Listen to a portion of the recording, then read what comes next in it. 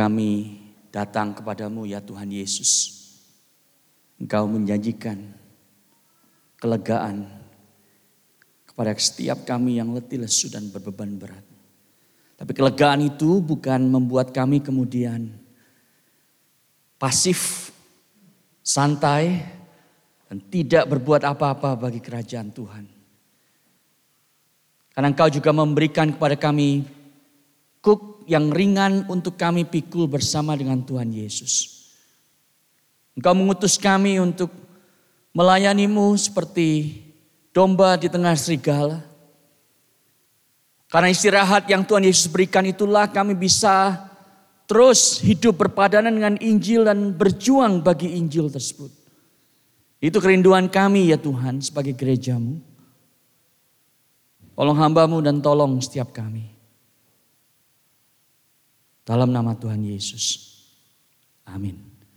Jemaat sekalian, sambil tetap bangkit berdiri, kita akan bersama-sama menyimak pembacaan firman Tuhan yang menjadi dasar khotbah hari ini dari Filipi pasal 1 ayat 27 sampai 30. Saya ingin mengundang Anda kali ini untuk membaca bersama-sama dengan saya Filipi 1 27 sampai 30. Demikian firman Tuhan. Hanya hendaklah hidupmu berpadanan dengan Injil Kristus, supaya apabila aku datang, aku melihat, dan apabila aku tidak datang, aku mendengar bahwa kamu teguh berdiri dalam satu roh dan sehati sejiwa, berjuang untuk iman yang timbul dari berita Injil, dengan tiada digentarkan sedikit pun oleh lawanmu. Bagi mereka semuanya itu adalah tanda kebinasaan, tapi bagi kamu tanda keselamatan, dan itu datangnya dari Allah. Sebab kepada kamu dikaruniakan bukan saja untuk percaya kepada Kristus, melainkan juga untuk menderita untuk Dia. Dalam pergumulan yang sama seperti yang dahulu kamu lihat padaku dan yang sekarang kamu dengar tentang aku. Silakan duduk jemaat sekalian. Kita berada di dalam seri khotbah dari kitab Filipi yang diberi judul Deeper, lebih dalam lagi saudara kita itu mengenal Kristus dan mengikut Dia. Dan hari ini kita sampai kepada ayat 27 sampai 30 dari pasal yang pertama.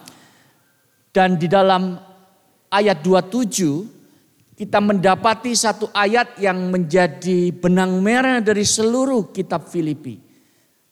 Hanya hendaklah hidupmu berpadanan dengan Injil Kristus. Itu yang akan kita lihat bersama-sama dan saya ingin mengajak Anda untuk memikirkan apa itu gospel worthy life.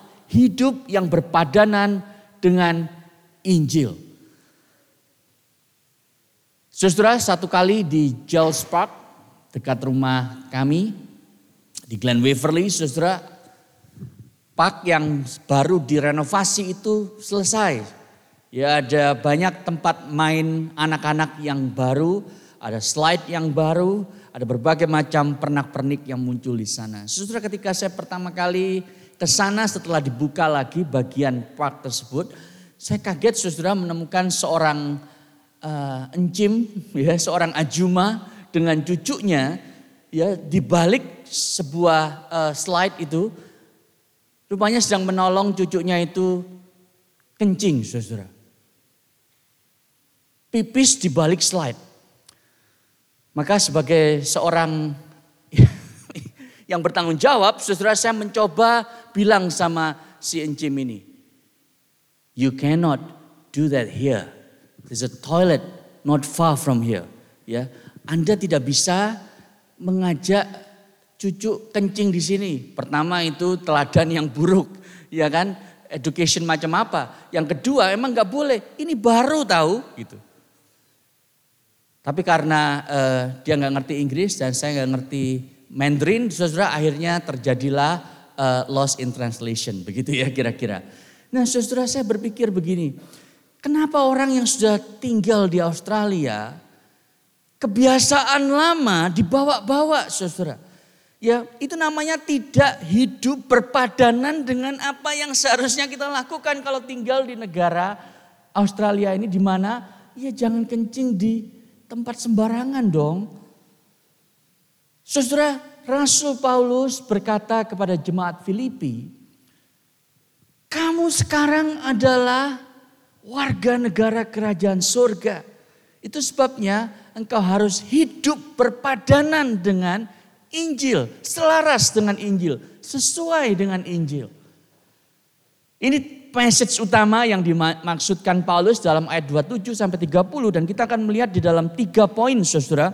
Bagian ini yang pertama yaitu adalah what is gospel worthy life. Apa sih yang dia maksudkan di sana? Hidup yang berpadanan dengan Injil Yesus Kristus.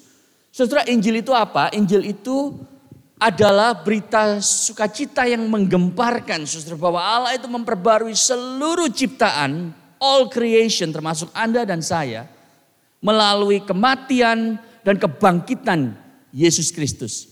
Jadi pada waktu Paulus bilang hidup berpadanan dengan Injil itu, maksud dia bukan begini, saudara. Kamu hidup baik-baik, taat hukum Allah, baru nanti kamu akan mendapatkan perkenan Allah. Baru nanti kamu akan diselamatkan. Tapi kebalik. Pada waktu kita masih tidak peduli dengan Allah, pada waktu kita masih membenci Allah, Yesus sudah berinisiatif datang ke dunia dan mati di kayu salib bagi Anda dan saya. Sehingga sekarang kita yang hidup, kita hidup bagi Kristus. Sekarang kita hidup berpadanan dengan kematian dan kebangkitan Kristus. Itu maksudnya berpadanan dengan Injil. Tapi saudara, kalau Anda melakukan studi Alkitab baik-baik, ya, parsing ayat-ayat ini, ayat 27 sampai 30 itu adalah satu kalimat yang panjang banget di dalam bahasa aslinya, bahasa Yunani. Ya. Dan kata kerja kuncinya itu ada di kata hidup. Hidup berpadanan dengan Injil. Kata hidup itu adalah main verb di dalam ayat yang sangat panjang. Itu sebabnya kita perlu memahami saudara apa yang Paulus maksudkan dengan kata hidup. Karena kata ini hanya muncul 2 kali. Saudara, hidup yang dipakai kata oleh Paulus adalah kata yang khusus. Dan dimengerti oleh jemaat Filipi. Dan kalau kita tidak memahami konteksnya, kita akan sulit untuk memahami ini. Ya, politeuma adalah katanya saudara. Dan itu berarti warga negara. Jadi saudara, kalau Anda tahu backgroundnya karena sudah eksposisi beberapa minggu kitab Filipi. Filipi ini adalah sebuah kota yang terletak di mana? Di Yunani, di Masedonia. Dan pernah menjadi koloni Roma. Saudara, kekaisaran Roma pada waktu itu mereka sengaja saudara beberapa kota yang penting itu dijadikan koloni. Supaya mereka itu aman dari serangan berbagai pihak yang mencoba untuk menyerang mereka dari berbagai penjuru. Jadi ada kota-kota yang sengaja saudara dijadikan koloni supaya mereka terlindung. Itu satu strategi yang luar biasa. Nah, penduduk kota koloni ini termasuk Filipi itu memiliki hak penuh sebagai seperti warga negara Roma. Ya, sehingga mereka itu berbahasa Latin, memakai pakaian yang mirip saudara dengan warga negara Roma. Bahkan mereka memiliki hak saudara sebagai warga negara Roma. Yaitu apa? Hak untuk voting, hak untuk punya properti, hak untuk diperlakukan adil. Sehingga mereka tidak semena-mena diperlakukan orang. Mereka bisa sue orang lain di pengadilan. Jadi mendapatkan treatment hukum. Itu sebabnya kita melihat misalnya ketika Paulus di Kisah Rasul 22 saudara di Yerusalem itu dihadapkan di mahkamah agama, kemudian dia hendak dicambuki. Saudara tahu apa yang dia katakan? Dia bilang begini saudara. Bolehkah kamu menyesah seorang warga negara Rom apalagi tanpa diadili? Jadi Paulus tahu kalau dia adalah warga negara Roma karena dia kelahiran juga di Tarsus saudara yang juga koloni.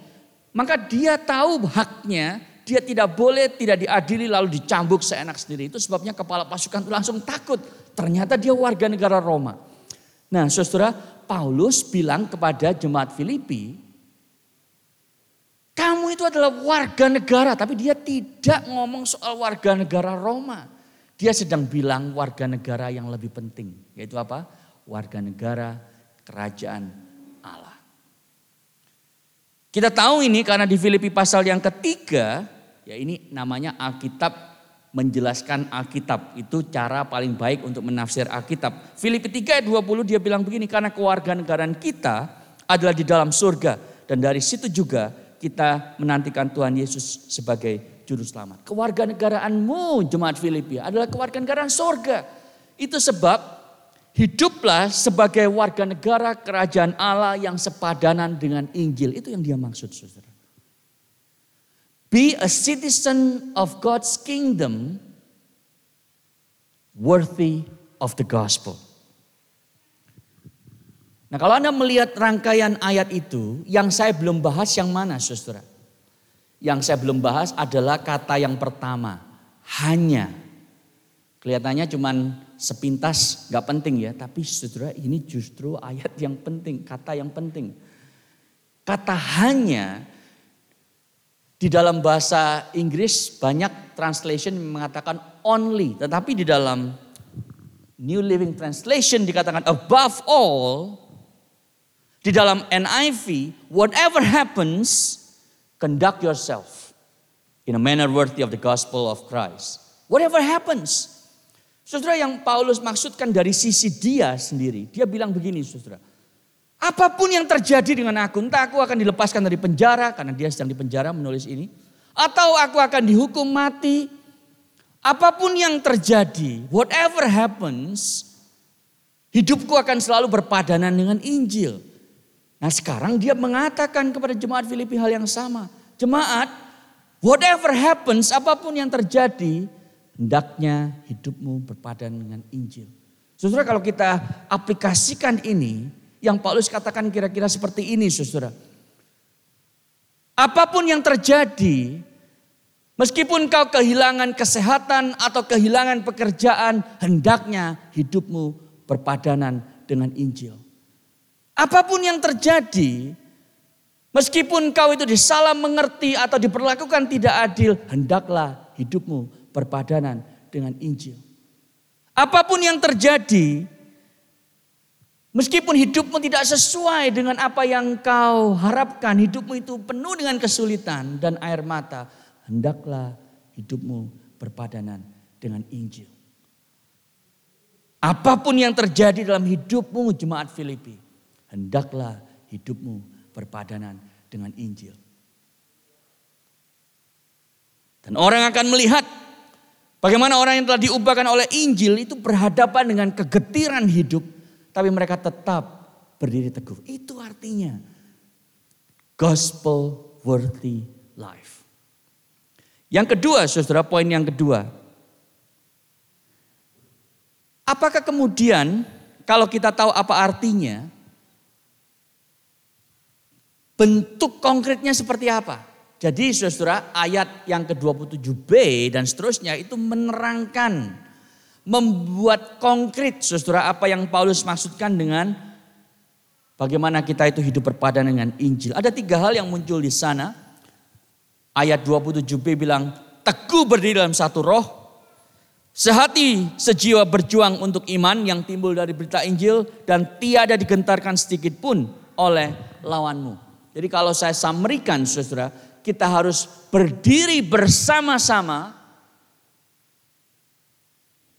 berdiri teguh, berjuang untuk iman yang timbul dari Injil. Dan yang terakhir, berdiri tanpa takut. Standing together, standing firm, standing fearlessly.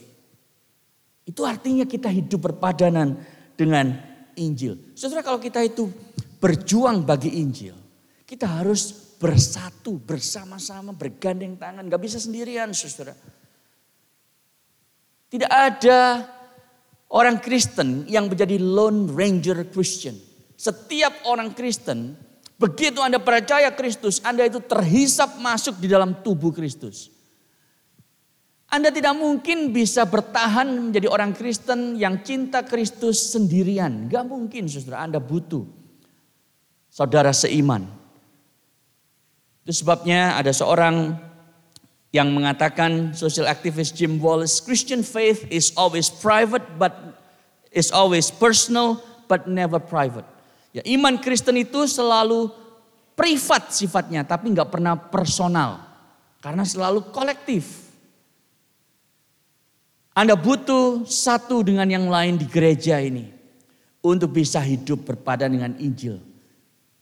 Karena Anda perlu dinasehati, didoakan, ditegur, dikuatkan, dibangun oleh satu sama lain. Itu artinya standing together. Yang kedua, standing firm. Terus berdiri berjuang untuk iman yang timbul dari berita Injil. Saudara, kata berjuang itu dari kata atleo. Atleo itu atletik yang artinya bertanding untuk mendapatkan piala, untuk mendapatkan award, untuk mendapatkan prize. Dan SYN itu artinya bersama-sama. Ya, seperti kata synthesis dan sin yang lain. Synonymous dan seterusnya. Maka saudara, kalau digabung keduanya itu artinya berjuang bersama-sama. Jadi enggak ada orang Kristen yang hidupnya itu tidak berjuang bagi Injil. Yang ketiga saudara, stand fearlessly. Tidak digentarkan sedikit pun oleh lawanmu. Dan kata fearless saudara di sana, itu bukan artinya kita itu enggak takut bahaya. Ya, kalaupun ada bahaya saya akan lawan dalam nama Yesus. Saudara, belum tentu seperti itu karena itu kadang-kadang artinya bodoh. Tapi yang dimaksud oleh Paulus bukan berarti kita itu tidak mengenal rasa takut karena nyalinya gede. Bukan itu saudara. Dia tidak sedang mengajarkan seorang menjadi orang yang pemberani tetapi tidak memakai otak. Yang Paulus maksud adalah gini. Jangan gampang kaget lalu menyerah. Karena kata yang dipakai saudara. Kata di dalam bahasa Yunani ini sangat unik sekali. Peti Romai itu hanya dipakai khusus dalam bahasa Yunani untuk kuda. Saudara, kuda zaman dulu untuk bisa dilatih dia itu bisa memenangkan pertandingan. Dia harus melewati berbagai macam lompatan gitu ya, barrier, jembatan gitu. Dan tidak mudah kaget. Saudara tahu kalau binatang itu ya tiba-tiba dia kaget saudara. Maka akan lari menjadi stampede gitu ya. Tidak terkontrol. Anda pernah lihat film-film Disney mungkin ketika ada sekelompok kuda yang sedang minum air, kemudian ada singa, kemudian mereka langsung lari tidak terkontrol. Itu yang dimaksud Paulus. Jadi kalau ada bahaya, ada kesulitan hidup, jangan tiba-tiba aduh gimana nih ya, gimana. Dan akhirnya meninggalkan Yesus, meninggalkan Tuhan. Jadi saudara, dengan kata lain Paulus yang mengatakan begini, Injil itu akan membuat engkau nyaman dan tenang. Tidak kagetan. Pada waktu ada kesulitan datang, engkau tidak menjadi orang yang naif, tapi tidak menjadi orang yang gampang menyerah. Saudara, orang Kristen seringkali seperti itu. Kita tidak menganggap bahwa dunia kita ini sudah dikorupsi oleh dosa di dalam struktur, budaya, dalam semua hal. Sehingga kita menganggap remeh saudara. Segala tantangan yang merontokkan iman Kristen kita. Di sekitar kita, di tempat kerja kita. Atau di sisi lain orang Kristen itu sangat tidak memikirkan, sangat pesimis. Ada kuasa Allah yang bekerja untuk memampukan kita. Dan sepanjang sejarah memang orang Kristen itu akan menderita. Tapi Injil memberikan kepada kita satu calming effect, satu assurance. Bahwa kalau saudara-saudara yang kekasih, ada nyala api siksaan yang datang kepadamu sebagai ujian. Jangan heran. Itu ditulis oleh Rasul Petrus di 1 Petrus 4 ayat 12. Jangan heran kalau ada nyala api siksaan yang datang kepadamu sebagai ujian. Seolah-olah sesuatu yang luar biasa terjadi atas kamu. Karena itu biasa, bukan luar biasa kata Petrus. Sebaliknya bersukacitalah sesuai dengan bagian yang kamu dapat dalam penderitaan Kristus. Jadi saudara, kalau kita mau hidup berpadan dengan Injil, kita harus berdiri bersama-sama, berjuang bagi Injil tanpa dikagetkan, tanpa takut dan menyerah.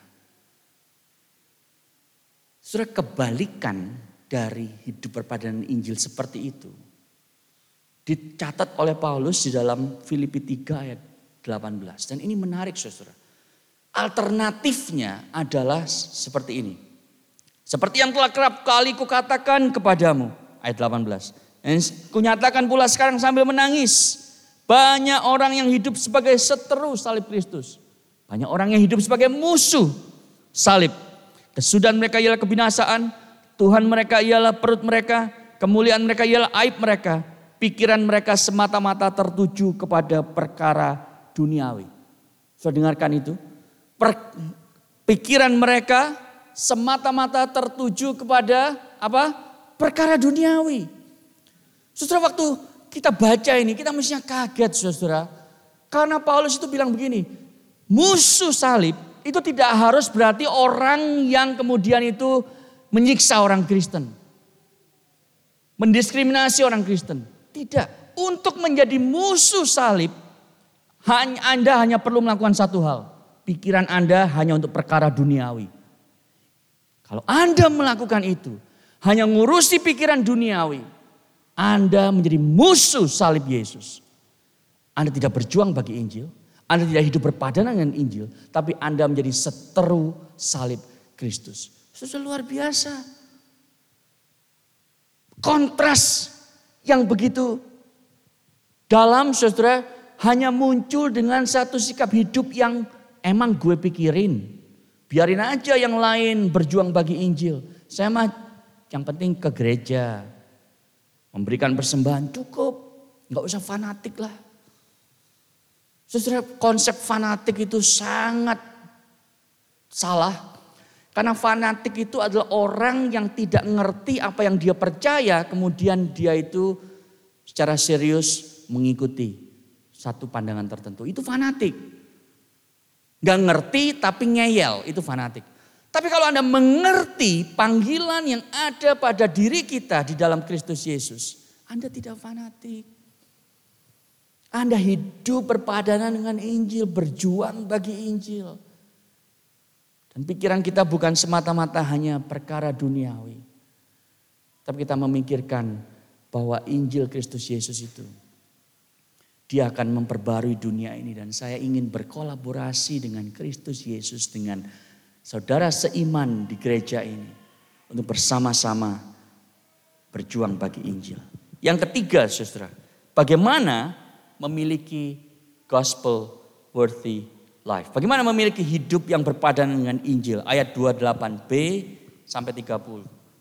Bagi mereka semuanya itu adalah tanda kebinasaan. Tapi bagi kamu tanda keselamatan. Dan itu datangnya dari Allah. Yang Paulus maksudkan adalah. Kalau ada orang yang menyiksa kamu secara psikologis, secara emosi, secara fisik. Mungkin jarang di Australia, di Indonesia juga. Tapi kalau ada orang yang mencoba menyerang kamu karena engkau adalah orang Kristen, itu kemudian kita itu tidak menyerah, tapi terus berjuang bagi Injil, itu justru menjadi tanda mereka binasa karena mereka tahu, heran ya orang Kristen. Coba lihat Rasul Paulus, disuruh berhenti mengabarkan Injil, dia terus mengabarkan Injil. Di penjara dia malah mengabarkan Injil di penjara kepada kepala pasukan Praetorian Guard itu. Mau dihukum mati dia malah bilang mati adalah keuntungan. Saudara, orang yang kemudian melihat ini, mereka lihat aduh pasti Yesus yang dia layani adalah Tuhan yang benar. Dan aku akan celaka kalau aku tidak percaya Yesus yang dia layani sampai dia berani meletakkan nyawa. Itu yang dimaksud Paulus. Itu tanda kebinasaan bagi mereka. Tapi bagi orang Kristen itu adalah tanda keselamatan. Maksudnya begini saudara. Anda tahu dari mana Anda sungguh-sungguh diselamatkan. Oh, firman Tuhan memberitahu kita. Yesus sudah mati bagiku di dalam sejarah. Dan itu peristiwa sejarah. Betul saudara. Tapi Anda tahu dari mana saudara. Paulus bilang. Kalau engkau menderita. Kalau engkau menderita bagi Yesus. Saudara, itu adalah satu hal yang memastikan. Bahwa Anda diselamatkan karena Anda bersedia sekarang untuk berkorban bagi penebusmu yang sudah terlebih dahulu berkorban bagi engkau. Sebabnya Paulus bilang, kalau engkau melakukan itu sebagai tanda keselamatan, itu datang dari Allah, bukan dari dalam dirimu. Lalu dia mengatakan di ayat 29 ayat yang terkenal, kepada kita, dia apa? Dikaruniakan. It's all a gift, it's all grace. Bukan dari diri kita, saudara, kita dikaruniakan untuk percaya kepada Kristus. Karena Allah memberikan anugerah iman kepadamu untuk percaya, itu sebab kita bisa datang kepada Yesus. Anda datang kepada Yesus, Anda datang kebaktian hari ini bukan karena Anda itu orang yang lebih saleh daripada orang lain, tetapi karena ada iman yang Yesus berikan kepadamu sehingga engkau mampu untuk datang kepada Dia. Tapi tidak hanya berhenti sampai di sana. Paulus kemudian bilang, kepadamu bukan saja dikaruniakan untuk percaya, tetapi untuk menderita bagi Dia. Itu sebabnya, ini tanda keselamatan, saudara. Kalau engkau berani menderita bagi Dia. Lalu di ayat 30 dia bilang, aku sudah menderita sebagaimana kamu lihat waktu dulu di Filipi, pertama kali buka gereja di Filipi, di Kisah Rasul pasal 16 dia dipenjara di Filipi. Dan jemaat tahu itu. Sampai sekarang aku nulis 10 tahun kemudian aku masih di dalam penjara. Penjara yang berbeda di Roma. Jadi dari dulu sampai sekarang aku di penjara, aku tetap menderita bagi Kristus. Karena itu anugerah untuk menderita bagi Dia.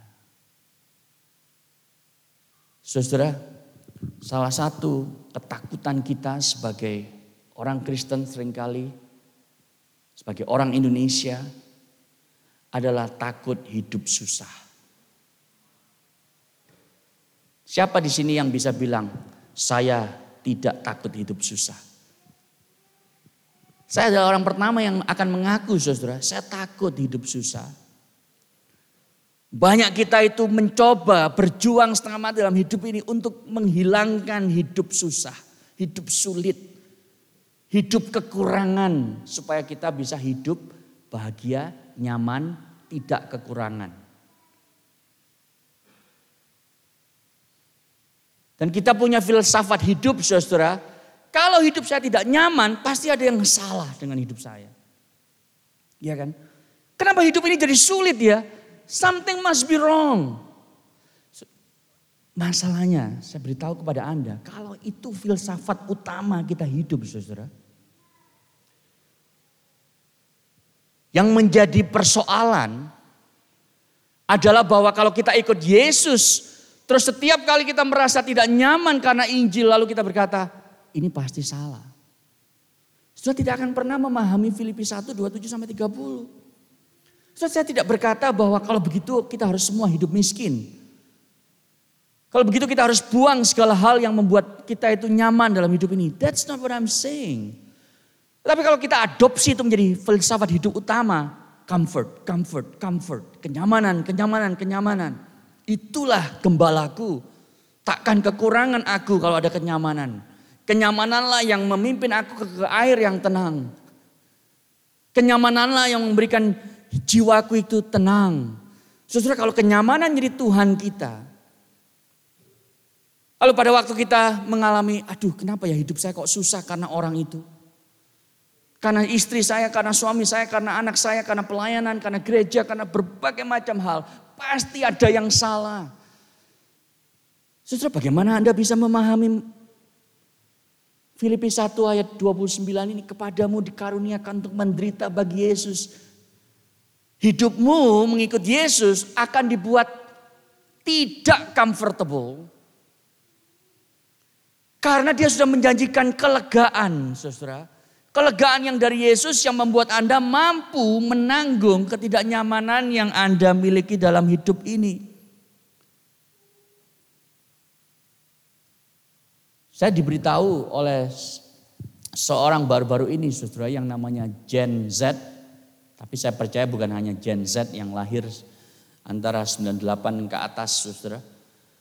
Tetapi ini berlaku bagi kaum muda, anak-anak muda, saudara, di Indonesia. Banyak sekali yang gampang sekali merasa down, menyerah.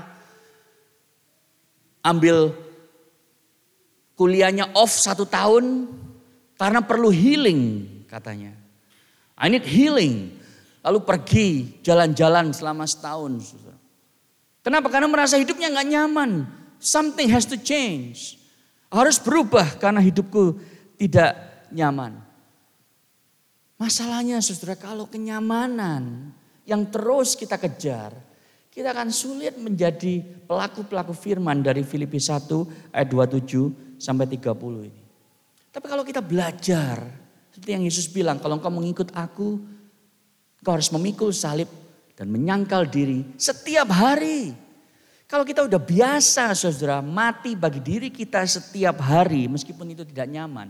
Kita tidak akan kesulitan bilang seperti Rasul Paulus, hidup adalah Kristus, mati adalah keuntungan. Kenapa kita sulit bilang mati adalah keuntungan kalau kita jujur? Karena kita tidak pernah belajar untuk mati terhadap diri kita setiap hari.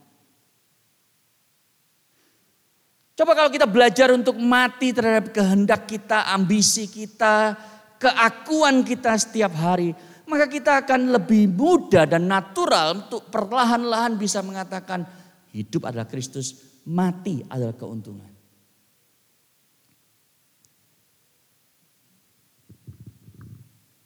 Saudara, hari ini kita berulang tahun sebagai gereja.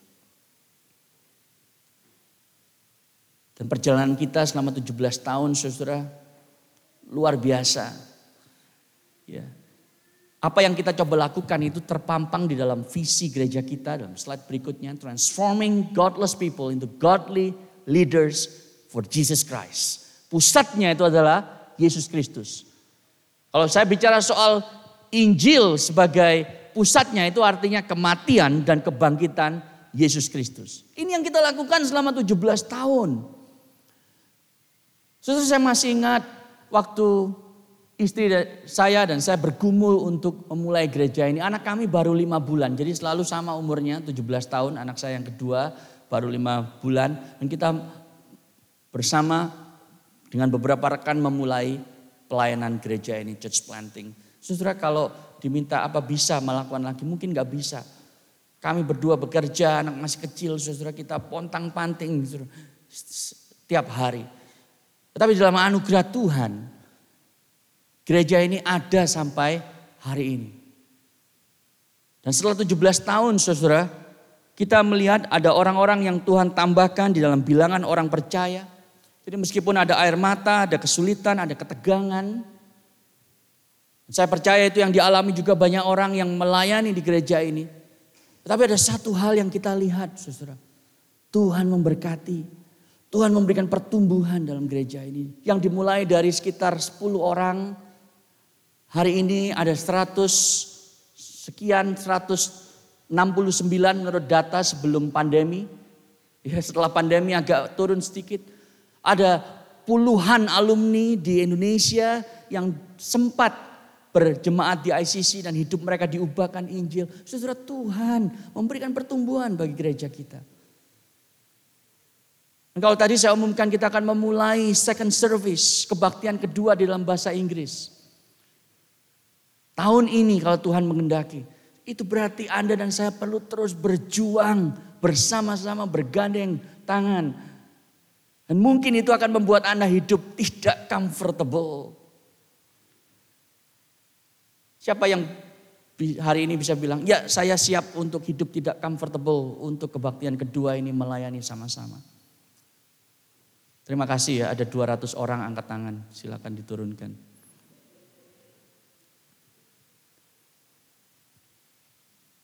Kalau Anda lihat slide yang berikutnya saudara, setiap kali kita itu naik di dalam kematangan rohani, itu artinya salib semakin besar.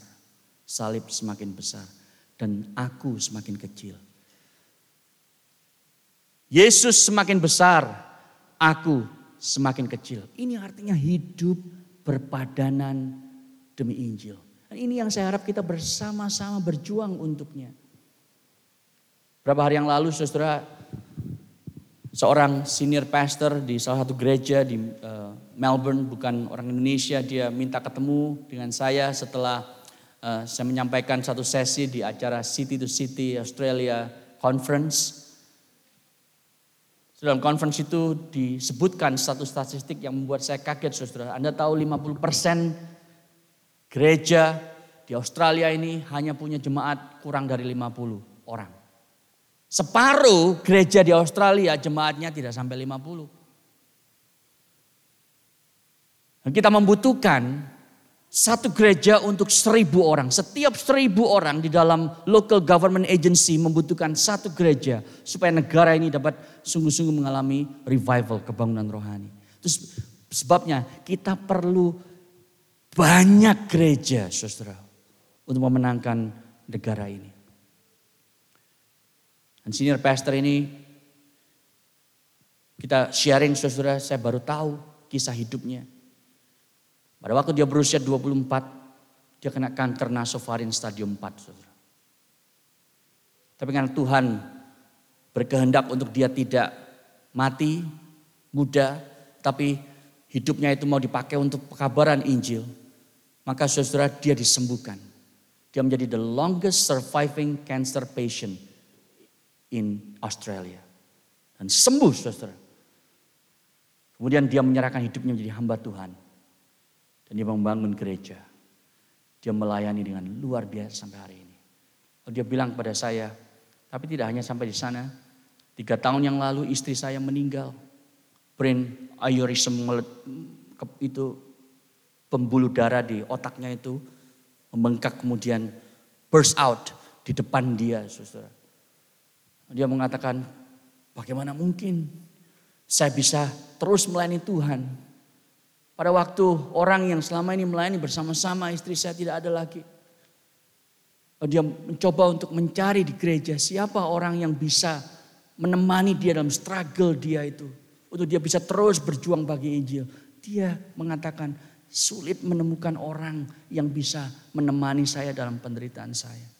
Itu sebab 3 tahun yang lalu dia memutuskan, saudara, di dalam gereja yang dia layani. Yang penting untuk kita lakukan. Dia bilang, adalah bagaimana setiap orang Kristen bisa embody the gospel. Sehingga apa yang Paulus tulis dalam Filipi 1, 27, 30 ini. Tidak menjadi hal yang abstrak, yang teoritis. Tetapi sekarang ada orangnya, ada bentuk konkretnya. Yaitu Anda semua. Untuk mengatakan ini loh, kamu pernah mengalami kehilangan. Saya juga. Apa yang saya bisa bantu? Saudara, enggak mungkin satu orang di gereja ini, entah itu pendeta Kristian atau saya atau siapapun, saudara, yang bisa punya pengalaman yang Tuhan berikan untuk menghidupi semua bagian firman Tuhan. Tapi kalau kita ada 100 orang lebih, dengan berbagai pengalaman-pengalaman yang mungkin sangat gelap, menyedihkan, pengalaman kehilangan yang Tuhan berikan, itulah cara kita itu embody the gospel. Dan saudara, kalau kita mau berjuang bagi Injil, jangan jadikan apa yang Anda dengar setiap hari itu satu hal yang teoritis, saudara. Tapi konkretkan dengan mengatakan, Tuhan, ada pengalaman-pengalaman yang buat aku meneteskan air mata. Tapi pakailah pengalaman itu, penderitaan itu menjadi berkat bagi orang lain. Itu yang dibutuhkan di ICC. Untuk kita dapat melayani orang-orang yang belum kita layani hari ini. Maukah Anda berkata, Tuhan, pakailah hidupku. Berpadanan dengan Injil Yesus. Berjuang bagi Injil itu bersama-sama. Karena kepadaku dikaruniakan bukan hanya untuk percaya, tapi untuk menderita bagi Yesus Kristus. Mari kita tunduk kepala, kita berdoa. Bapa, kami bersyukur untuk teladan Rasul Paulus. Di dalam penjara, dengan kasih sayang besar kepada jemaat, mengatakan hiduplah berpadanan dengan Injil. Dan hari ini kami juga mendengar ya Tuhan, apa yang Paulus katakan. Dan biarlah kami pun punya kerinduan yang ditanamkan oleh firman Tuhan dan rohnya yang kudus itu. Supaya kami mau berjuang bagi Injil. Tidak mengejar hidup nyaman. Tapi Injil yang dihidupi, dikenal lebih banyak orang di kota ini. Dalam nama Tuhan Yesus.